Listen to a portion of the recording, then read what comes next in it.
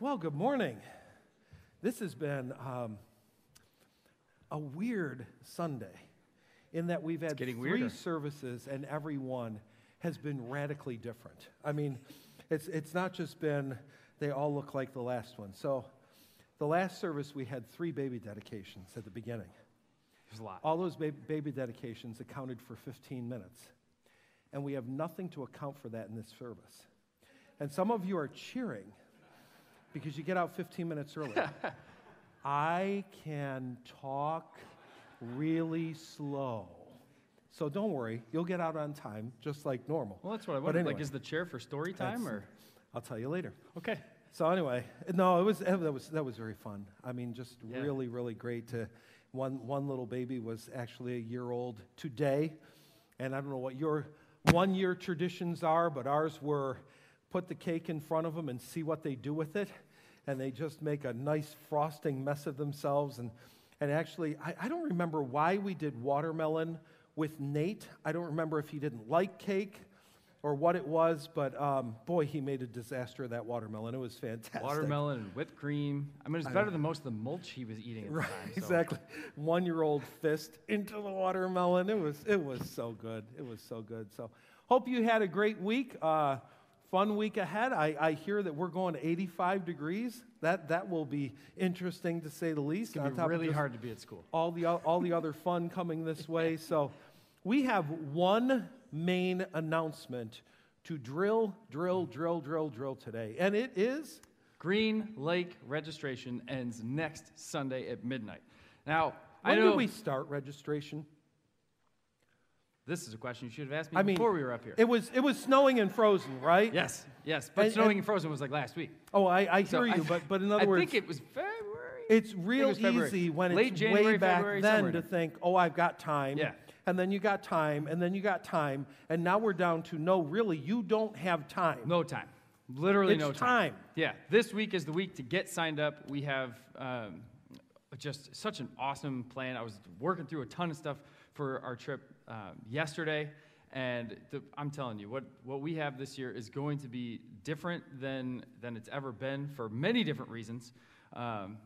From where we stay to what we're studying, it's going to be a really, really cool year, and I'm looking forward to seeing what all we can get accomplished since we weren't able to be there last year, and just see how it all comes together. I had this dreadful realization that Buckthorn had a year to get ahead of us.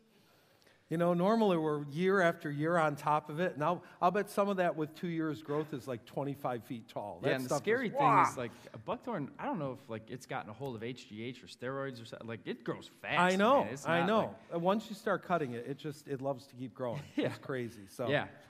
So with that, if you have questions today after the service, I'm going to be right up here waiting. I want to answer those questions, whether it's, as simple as when are we going, what all do the kids need to bring.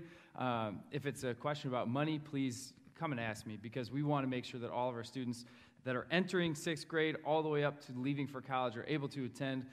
We're going from June 6th to June 11th. So the thing that I love about Green Lake specifically is that it's really a dead zone for cell service. Now, don't worry, we have ways of keeping track of kids, and if something bad happens, they're not like stranded, okay? But can I get a little gruesome? Go. I'm gonna get a little gruesome, okay? Riley and I were making some Italian beef this afternoon, and as I'm cutting up the beef, I got this image in my head of like how this beef would have made it to us, and at some point this meat would have had, at some point this meat would have had a big hook in it, okay? Yeah, I know. I said gruesome. I'm sorry. So I get it. Okay? But these meat hooks, they help you move the big chunks of meat that are, you don't want to touch it. You got the big hook, you move it, slide it along, okay? Green Lake is our opportunity to get those meat hooks into our kids. Not literal meat hooks. So for all the 6th graders who are like, I'm not going anymore. No, like. Through the years, I've got to admit, there have been a few sermon analogies I used that afterward I said, yeah, that one didn't fly. No, I'm in on this one. I'm sticking to it, the spiritual meat hook. Because the thing about it is, when you get to when you get to see a kid, when you get to spend time with a kid here Sunday morning for an hour or two on Sunday night or an hour or two on Wednesday, it's hard. It's hard sometimes to really know where they're at, to know what they're struggling with, to get on their level. That week, when you're working side by side with a student and you see how they work and the random conversations that might start with, some incredibly weird thing, then can lead to a developed relationship. It can develop into that hook into our kids that now we are able to partner with parents in raising the kids up, just like we talked about, this dedication. It's not a guarantee. Getting your baby dedicated is not a guarantee that, yep, they're going to heaven. Now see you when you die. No. It's a process. And it takes a team to do that. So we want to partner with that dedication idea, the family dedication. This is the church family. We're here. We want to be here for those kids. And that week is it's incredible what we're able to do when we can get those meat hooks into them.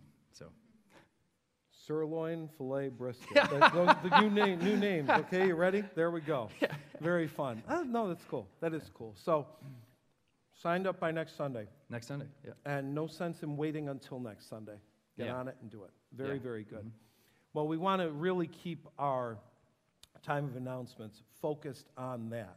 And having said that, next Sunday, you can get involved in Step Up. So that's the group that we're offering, 3-week group, to get an idea of the way God designed you and the ways that you could plug in around the church. Though it's 3 weeks, we're taking off Mother's Day. So it's the 2nd, the 16th, and the 23rd from 3 to 5. We'd love for you to be a part of that. Thank you for your continued faithfulness in giving. You've been so good about making this transition away from a passing basket. And along the idea of the offering, I've been amazed at the number of people this year who have come and volunteered to pay for or cover a kid who's going to Green Lake. I mean, just again and again, even at the door this morning on the way out. Yeah. Hey, I want to take. And the person's story was cool because they said, when I was at that stage, somebody was doing that for me all the time. And this is my way of being able to say, wow, God made a difference in my life. I want to make sure a difference is made in someone else's. So that was really a really, really cool thing as well. Got anything else? No, I do not. All right. Well, then we're going to move on to Psalm 130. And I think Psalm 130 and Psalm 131 are probably my 2 favorite Psalms of Ascents. They're really good. So I'm going to go ahead and have you read 130 in the English Standard version of the Bible. Again, English Standard, we use more than one version around here. We use New Living Translation quite a bit, which is a common English language Bible, American English. We use New International Version, ESV. We use that one when we're trying to get just as literal as possible. What's the most literal way that this is translated? So if you go ahead and read that for us, Psalm 130. Out of the depths I cry to you, O Lord. O Lord, hear my voice. Let your ears be attentive to the voice of my pleas for mercy. If you, O Lord, should mark iniquities, O Lord, who could stand? But with you there is forgiveness, that you may be feared. I wait for the Lord, my soul waits, and in his word I hope. My soul waits for the Lord more than the watchman for the morning, more than watchmen for the morning. O Israel, I hope in the Lord, for with the Lord there is steadfast love, and with him is plentiful redemption. He will redeem Israel from all his iniquities. Now, whether it's a paper Bible or going online using a tool like Bible.com or Bible Gateway, I think it's really good to have 2 versions going at the same time. And what that does for us then, like in this case, because English Standard Version is very literal, I'm going to want alongside to have a version that's, can I say, a little more flowery.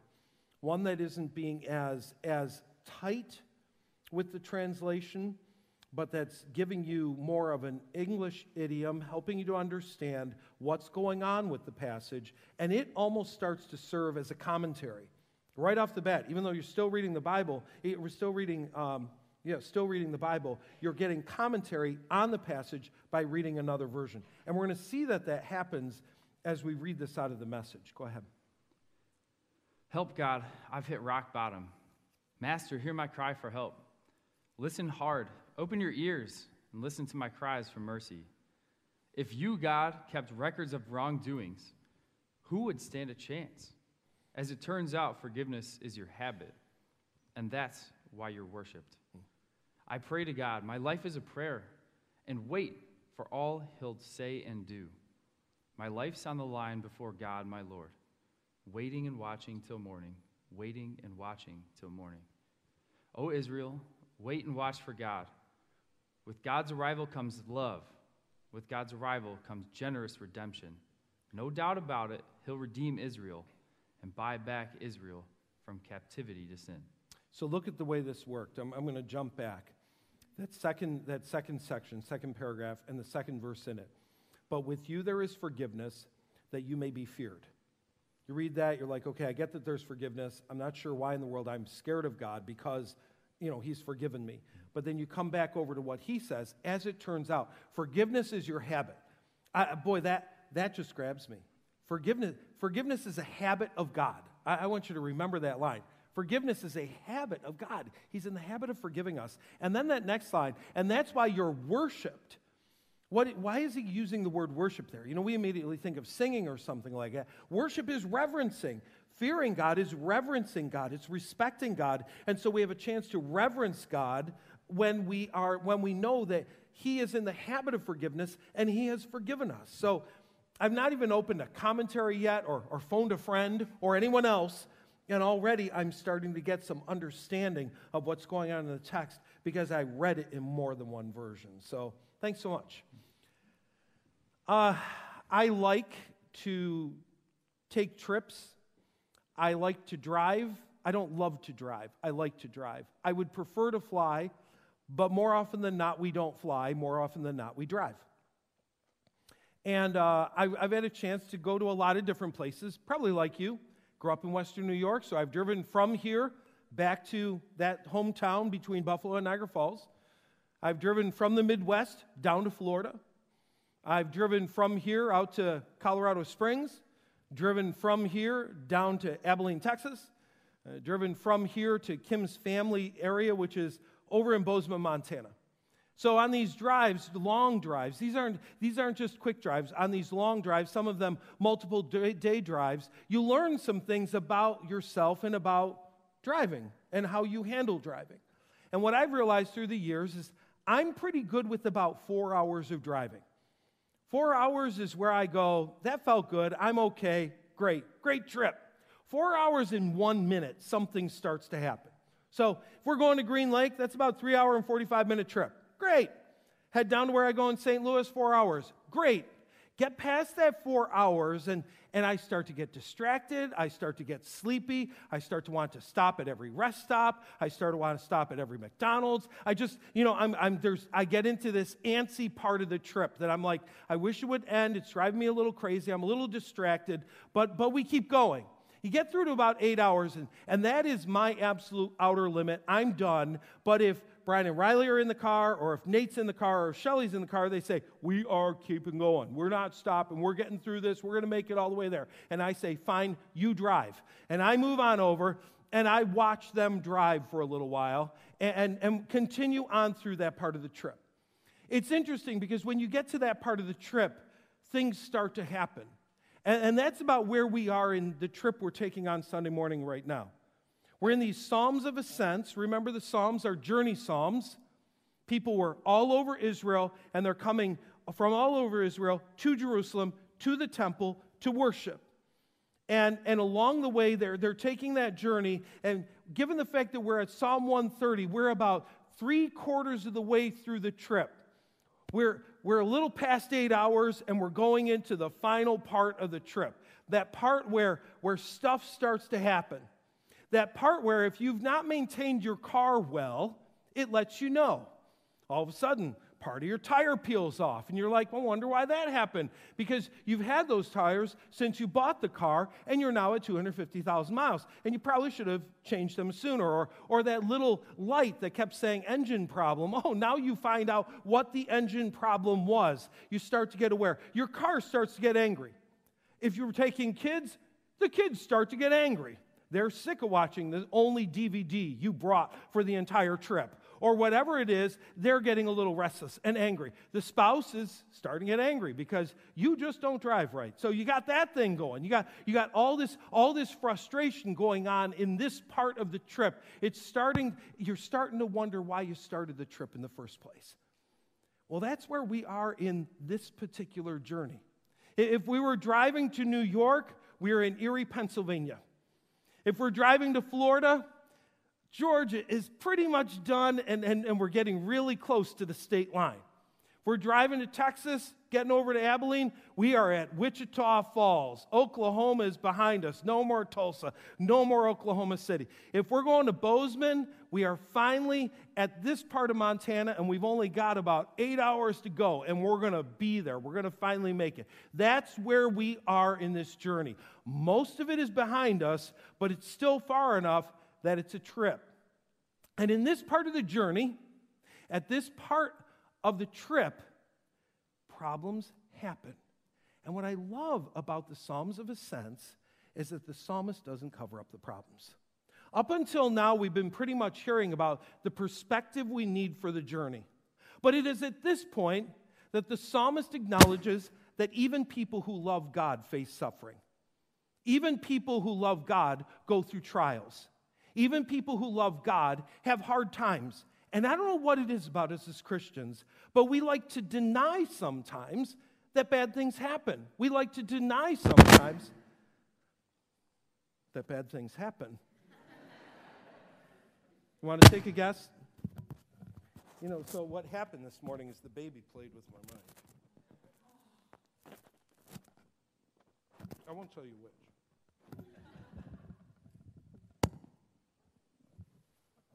If that does that one more time, you're bringing me a handheld. We are not going through this all morning, okay?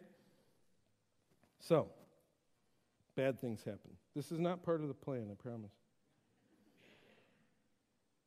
Christians don't like to acknowledge that bad things happen. Christians like to believe that if I love God, if I love Jesus, bad things might happen around me, but they don't happen to me. Suffering happens to other people, but suffering doesn't happen to me. And the psalmist says, yes, it does. Yes, it does. We all go through junk. We all go through hard times. We all hit 3/4 of the way through the trip and start to realize that there's broken stuff in life because we live in a broken world. So, looking at this psalm today, I want you to notice 5 things. First of all, I want you to just take a look at the structure. Sometimes it's good to just look at a passage and see how is it laid out before me, especially a psalm. How is it laid out?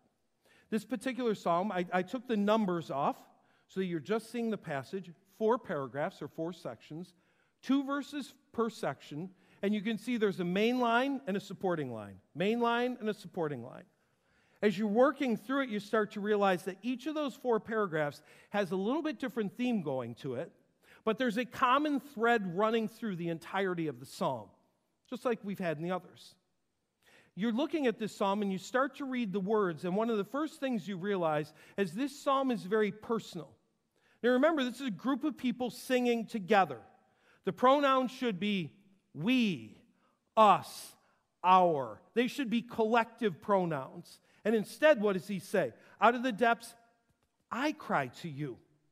Lord, hear my voice. It's very personal. It's very individualized.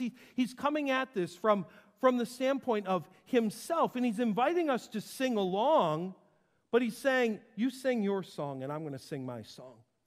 You sing your pain, and I'm going to sing my pain. You sing your suffering, and I'm going to sing my suffering. And I really believe this is part of the beauty of the design of the Psalms on the part of the Spirit of God. That he designs the psalm in such a way that when you're at your 3/4 mile in the journey, you can pull this out and you can pray it yourself. This isn't the psalmist's psalm, this is your psalm. And you can personalize it, and you can carry it, and you can sing and pray what you're going through at this particular part in the trip. So it's personal. Not only is it personal, it's intense. Out of the depths, I cry to you, O Lord. Do you hear him? This isn't, dear Heavenly Father, thank you for this day, thank you for this food, and God, pray for that missionary over in Bangladesh, and amen. This isn't a surfacey, just kind of rote prayer. This is, I am in pain, I am in anguish, I am at rock bottom. You can hear the intensity of his heart as he cries it out before God. There's nothing about this that's veiled. He's willing in front of all the people to say, I'm going through junk, or I have gone through junk, and I want it to be clear. This is where I am. There's an intensity about it. And in the intensity, there's also some real vulnerability. He owns it. He says, this is me. This is what I'm going through. He talks in particular about the need for forgiveness of sin. That he was in a state that he needed to be forgiven. He needed the forgiveness of God, and he's willing to own that in front of everybody. He's like, hey, I'm not perfect. I'm not without fault. I'm not without sin. And he's vulnerable in front of the people of God. He lets them know where he is. Now, again, part of the design of the Spirit that's so beautiful is he doesn't get into what his sins are. He doesn't give us a list of his 2 or 3 biggie sins that have marked his life. And I believe the Spirit designs the Psalms this way so that we don't read his psalm and go, oh, good, I never committed that one. I don't need to read Psalm 130 ever again. But we can realize that we've all committed sin. We've all lived in a state of iniquity. We've all needed forgiveness. And so it's personal, and it's intense, and it's vulnerable. And the last word, I hope you won't hear it as irreverent, but I couldn't think of a better way to say it. It's God-soaked.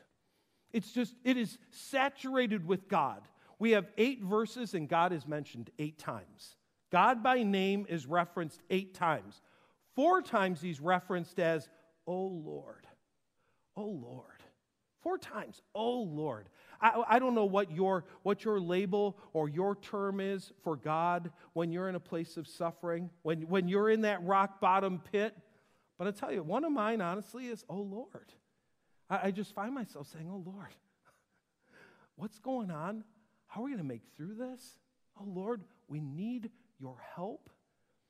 There's a desperation, a beautiful desperation in the label he uses for God to say, oh Lord. It's God-soaked. And the God-soaked is important because there are 2 things going on here. What is normal? Suffering is normal. It's normal. It's normal to go through suffering. But it's also normal for the Christ follower to go through suffering with an eye on God. Not to just remove our eyes from God.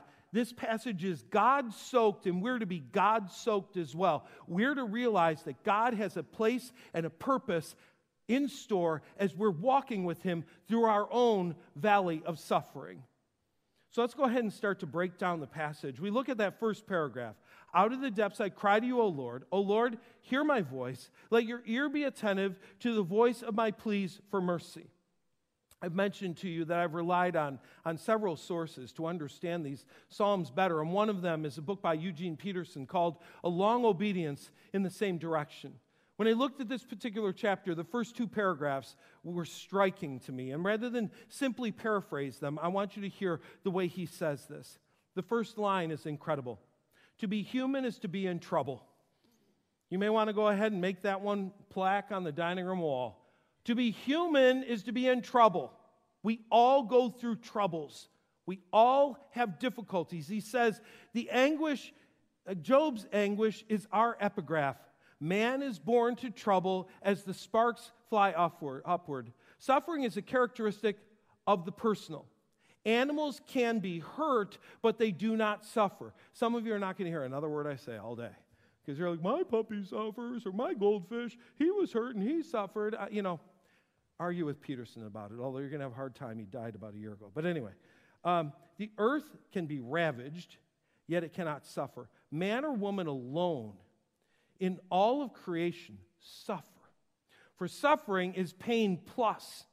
It's physical or emotional pain, plus the awareness that our own worth as people is threatened, that our own value as creatures made in the dignity of God is called into question, that our own destiny as eternal souls is jeopardized. Are we to be finally nothing?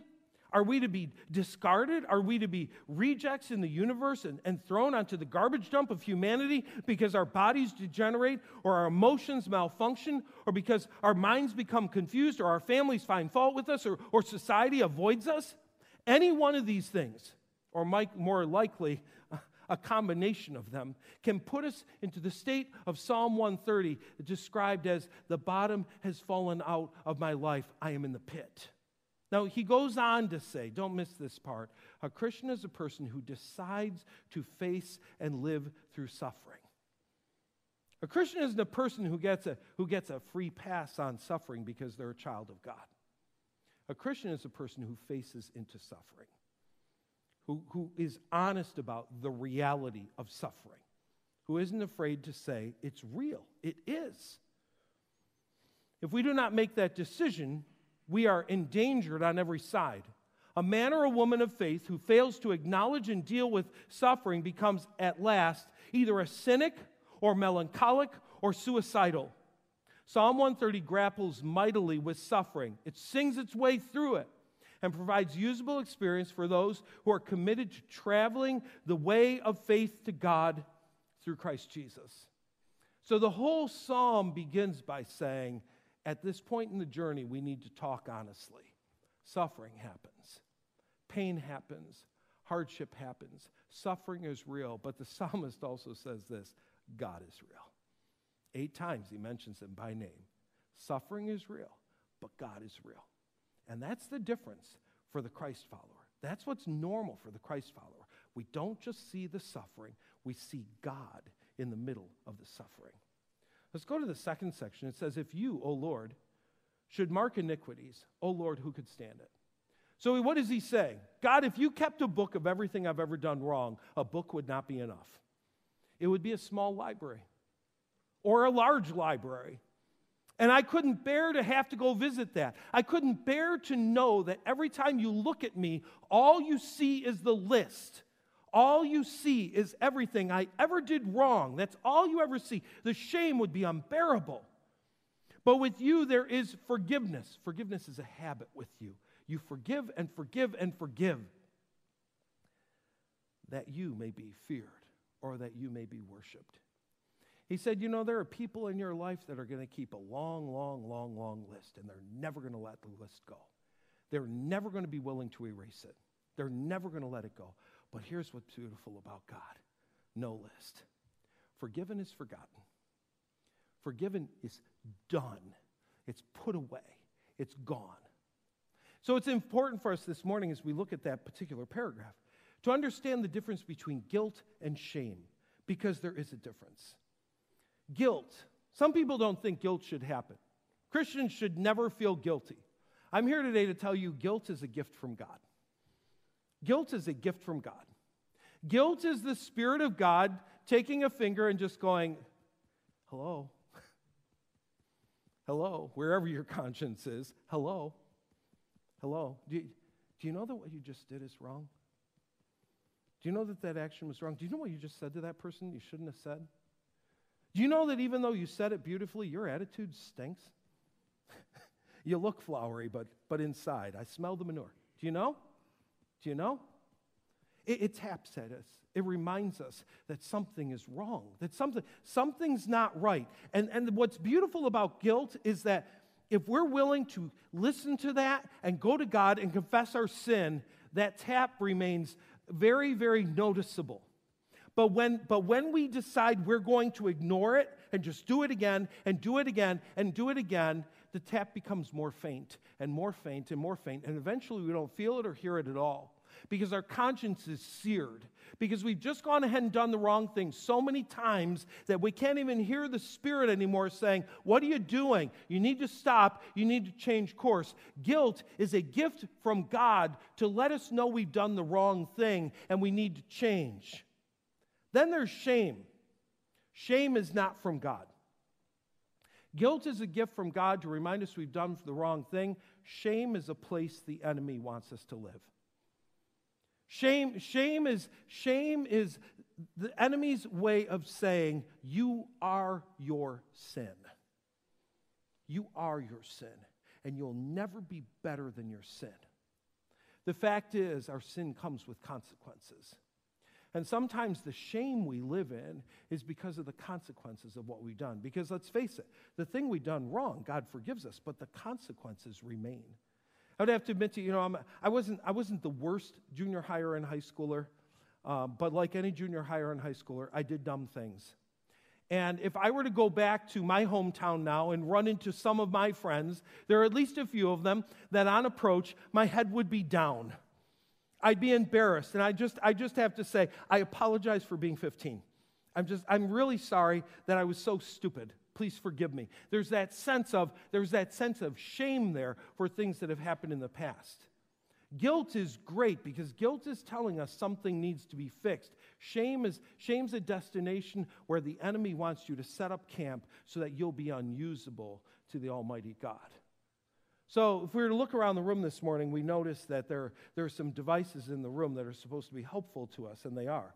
There's a little red box over here on this wall right here with a light on top, on and up front, that if it were working, you'd see a strobe blasting out through the room. You have one over here as well. You have this great exit sign that Jerry Stroman replaced for us not too long ago. Up here at the top, hard to see because of the spotlights, but there's a little white panel up there, and it flashes to a little white panel on the back, and it's a smoke detector. It can actually see smoke, and I know it works really well because within the past couple of months, I was on a lift right up over here, and I got between the beam. I got in the middle of it, and it thought I was smoke, and I got a visit from the Channahon Fire Department. It works. It really works. So I know it works. When you look at this system, here's the way this is supposed to work. If there is smoke or fire in the building, we're supposed to hear noise that would be unbearable enough that we'd want to leave. We'll see lots of flashing lights, and we'll know we got to get out of the building. That's guilt. Guilt says, fire, smoke, it needs to be fixed. Something is wrong. Deal with it. Shame is a series of false alarms. And we're sitting here on this Sunday morning, and it goes off, and we all file off and wait in the parking lot, and the fire department comes, and they look around, and they go, nothing going on, your system just malfunctioned. Okay, and we come in, and 10 minutes later, it goes off again, and guess what? They're going to make us wait out there until they check and say, yeah, nothing wrong, and it just keeps going like that. That's the difference between guilt and shame. Guilt actually detects there's something wrong that needs to be fixed.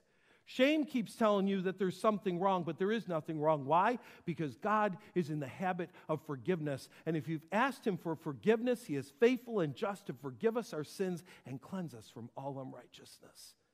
He cleans our heart. Keep going.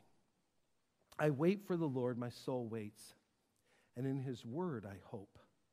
My soul waits for the Lord more than watchmen wait for the morning. More than watchmen wait for the morning. Which really, it brings us to our word for this particular psalm, and it's the word waiting. Waiting is normal for the Christ follower. It is normal to wait. Now, there are different kinds of waiting, and we're going to learn that the kind of waiting that the Christ follower does is different than what you think. This isn't just enduring the pain, gritting your teeth, and waiting for it to end. This is a different kind of waiting. It's a different kind of waiting that involves hope. We'll define that more in a minute. Go back to this paragraph. I wait for the Lord, my soul waits, and in His word I hope. My soul waits for the Lord more than watchmen wait for the morning. More than watchmen wait for the morning. Have you ever had to work nights? My dad did shift work growing up. In our house, we referred to it as he was either working days, afternoons, or midnights. And nobody wanted him to work midnights. It was the worst. We just didn't. Midnights destroys everything about your system. So as I grew a little bit older, I was like, I want to make sure that I do jobs that don't involve having to work midnights. I didn't want to have to work midnights. But I actually did a few. When I was in college, I worked on the switchboard at Cedarville. So I'd be there from 2:30 to 7:30 in the morning, 5 days a week, waiting for calls from 2:30 to 7:30 in the morning. They don't come. They were really good. I mean, they recognized that we did not get many calls in the night, and so they'd say, it's okay if you do homework. It's okay if you even take a little nap as long as you don't fall asleep too hard. Well, the problem with me is I always fall asleep hard. That's just the way it goes. Boom, I'm out. So a couple of times I'd actually lay my head down on my arms and fall asleep, and then the phone would start to ring, and I'd wake up and realize I had put my arms to sleep. Have you ever tried to answer a phone with sleeping arms? It just doesn't quite work. I stopped sleeping. It didn't work. When I got to seminary, I needed a job, and so I became an assistant manager at the Daily Herald. Now that sounds impressive until you hear what it is. I was an assistant manager helping to get newspapers delivered to Arlington Heights and Buffalo Grove and Wheeling. An assistant manager meant if a normal carrier did not show up on a given night, you get to deliver their newspapers. And so here I am driving through streets in Arlington Heights I knew nothing about. This is pre the magic phone will tell you where it is. You got the paper map out trying to figure out where you are, what you're doing. It's dark. More than once I had the cops pull me over thinking I was robbing a joint or something. I mean, it was lovely. Couldn't stand it. But anyway, it was good money. It worked. But my favorite all-night job only lasted one night. It was when I worked at a camp in the summers for 3 years of high school. I'd actually leave the week after school ended and come back a week before school started. And during the summer, I was either worked in the dish crew or worked as a cook or worked as a baker, each of those 3 years. So this particular year, the camp, they had several campgrounds, several properties, and they were having trouble with teens coming in and vandalizing their properties. And somehow they had found out, they had some intelligence that there was going to be an attack on the 4th of July. I don't know how they knew this. This is, pre-Facebook. It's not like people were Facebooking or something. I don't know if Party Line, they heard somebody. I don't know how, but they had intelligence.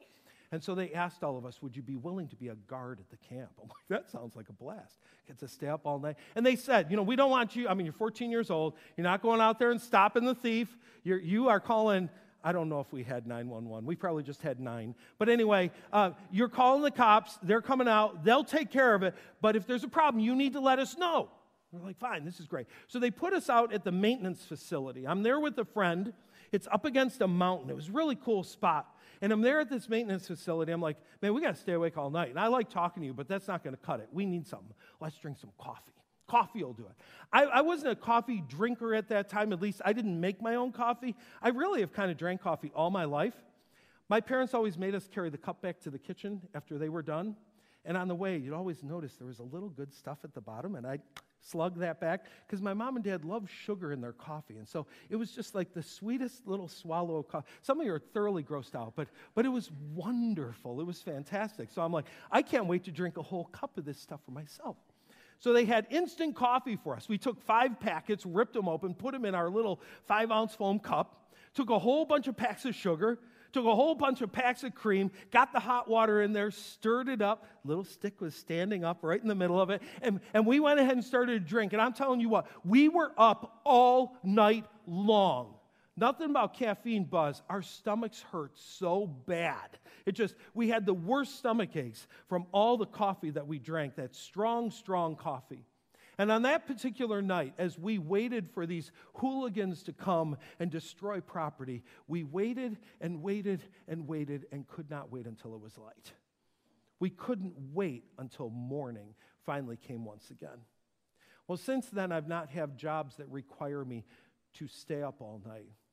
But there's this new phenomenon that happens when you're 55, 56, 57, 58. God loves to give you these moments of staring at the paint job on the ceiling. You're laying there sound asleep, and boom, your eyes open. You're like, night's done?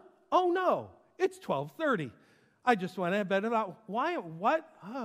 And you're staring, and you're looking at the paint job and thinking, man, Kim really needs to redo this. And you're staring, and then you fall back to sleep. You fall back to sleep, and you feel like you've slept for the longest time, and 45 minutes later, you're staring at the paint job once again.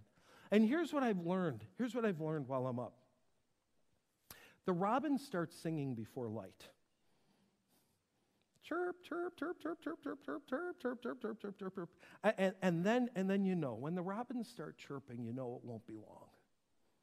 You know the long night is going to be done. And you know what's crazy? The second the light is up, the length of the night just seems to go away. All of a sudden the night is gone.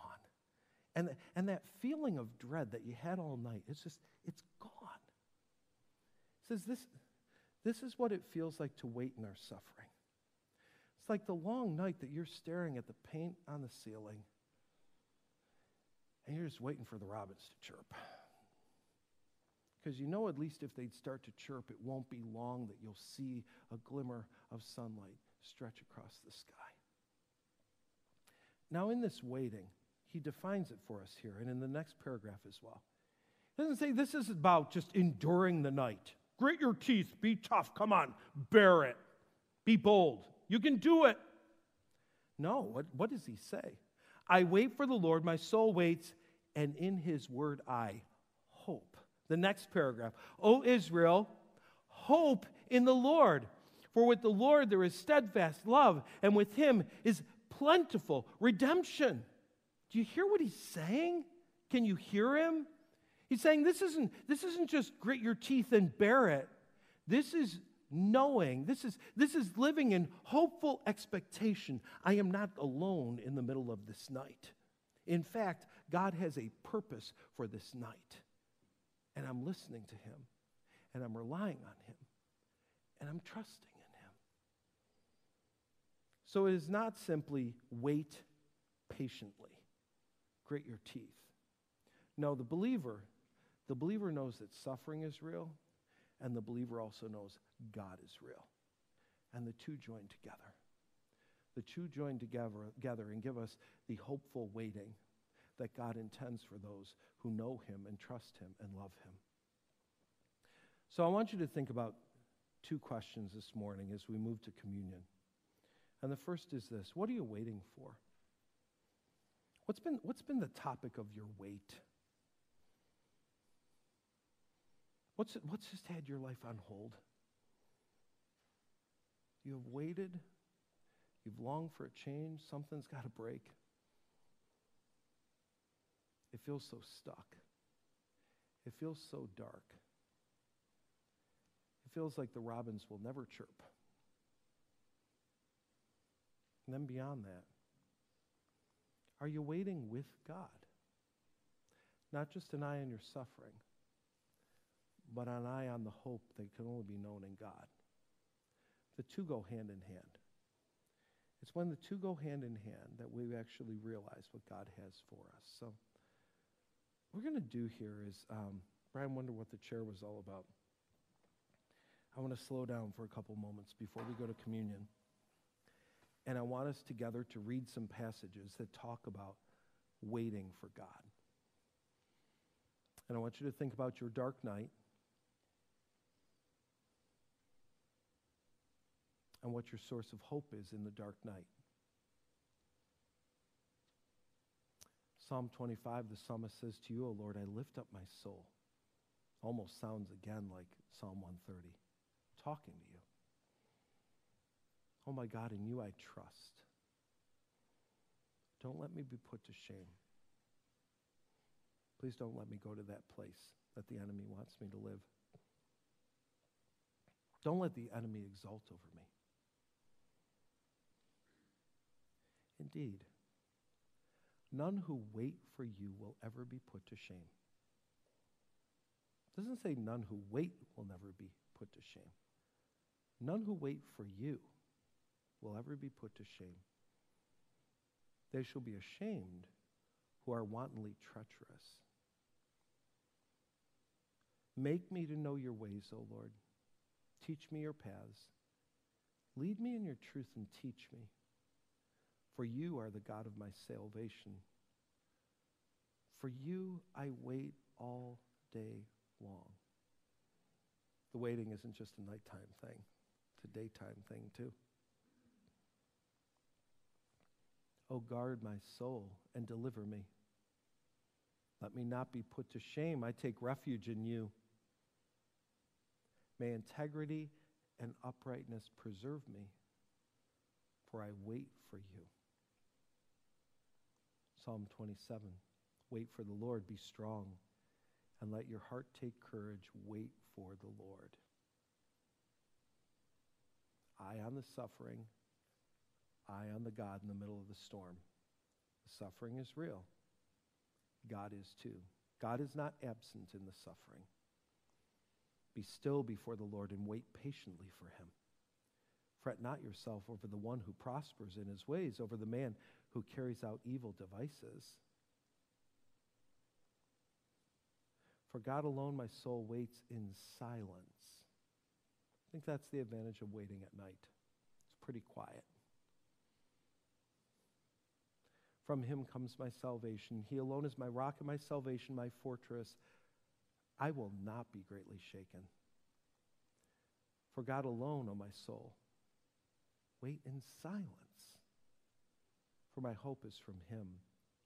He only is my rock and my salvation, my fortress. I shall not be shaken.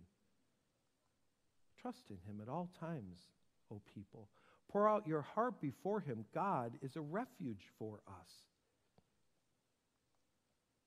Save me, O God, for the waters have come up to my neck. I sink in deep mire where there is no foothold. I've come into deep waters, and the flood sweeps over me. I am weary with my crying out. My throat is parched. My eyes grow dim with waiting for my God. Sometimes waiting has an element of pain to it, an element of desperation. It's possible to say, God, I am worn out with this, and still believe in God. Still trust in God, still hope in God. That's what I love about Psalm 69, is the psalmist is so honest, so transparent. We tend to want to glaze over our suffering because we think somehow it's going to expose that we don't believe in God. We can believe in God and believe the pain is real. So as we go to communion, we'll be listening to a song that's a song by some Christian artists who actually sing Psalm 130. Listen to it, take it in. Walk to communion with those questions in mind.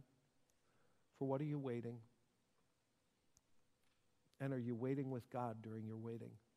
Is your hope in him? 2 communion tables on either side of the platform. You have one at the back table on this side near the sound room. You have one near the main door. Gluten-free is on either side of the platform, and then there's also a gluten-free station at the main door as well, on the other side of where the gluten-rich communion is. So, walk to communion. Take the long walk. Talk to God about your suffering. Acknowledge that you can hope in him, that you see the suffering, but you see him too. And so, Lord Jesus Christ, Son of God, we know you suffered,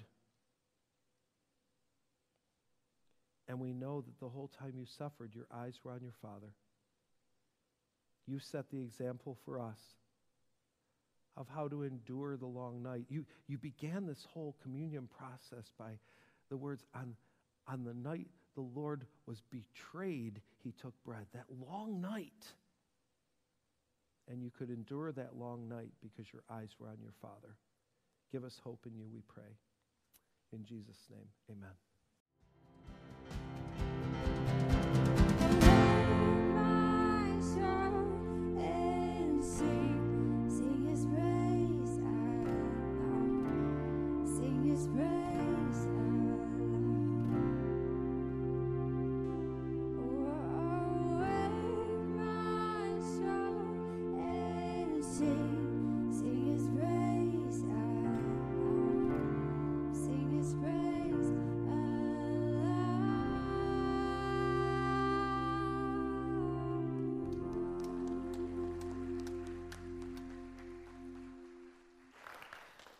Some of you have had the privilege of meeting my grandson, Griffey. Griffey has the energy of 20 dogs inside of him. When you walk into Brian and Riley's house, this dog, though he's not supposed to, especially when it's me, will jump and jump and jump, and full of energy, full of joy, full of life. I mean, it's like a little person. He's the best. And Brian has taught him some things along the way, like Brian has taught him how to wait. And Griffey don't like to wait. I mean, you can see it in his face. Brian will go, stay. And this dog goes, I may be standing on the outside, but I'm not standing on the inside. He can taste that little bacon snack. He's so excited. He's just like, and the second Brian lets him go, man, boom, he's off to whatever he's been waiting for. God is not simply trying to teach you to stay. That isn't it. God isn't a dog trainer saying, sit, good boy. That's not what he's doing. Here's what God is trying to train you to do. And we know we're starting to figure out this waiting when this happens. That we're waiting and we're in the middle of our suffering and we can say, hey, oh. That we can recognize that the King of Glory has entered in. That we can recognize that our suffering is real, but God is real, and God defines my existence, and God defines my suffering, not the other way around. And so as you walk from this place today, don't just hear that you're a good boy, you're a good girl if you learn to sit. It's when you can praise in the middle of the pain. It's when you can recognize that God is there and He is real. Suffering is real. Don't ignore it. But God is real. Put your hope in Him. We'll see you next week. Thanks for being here.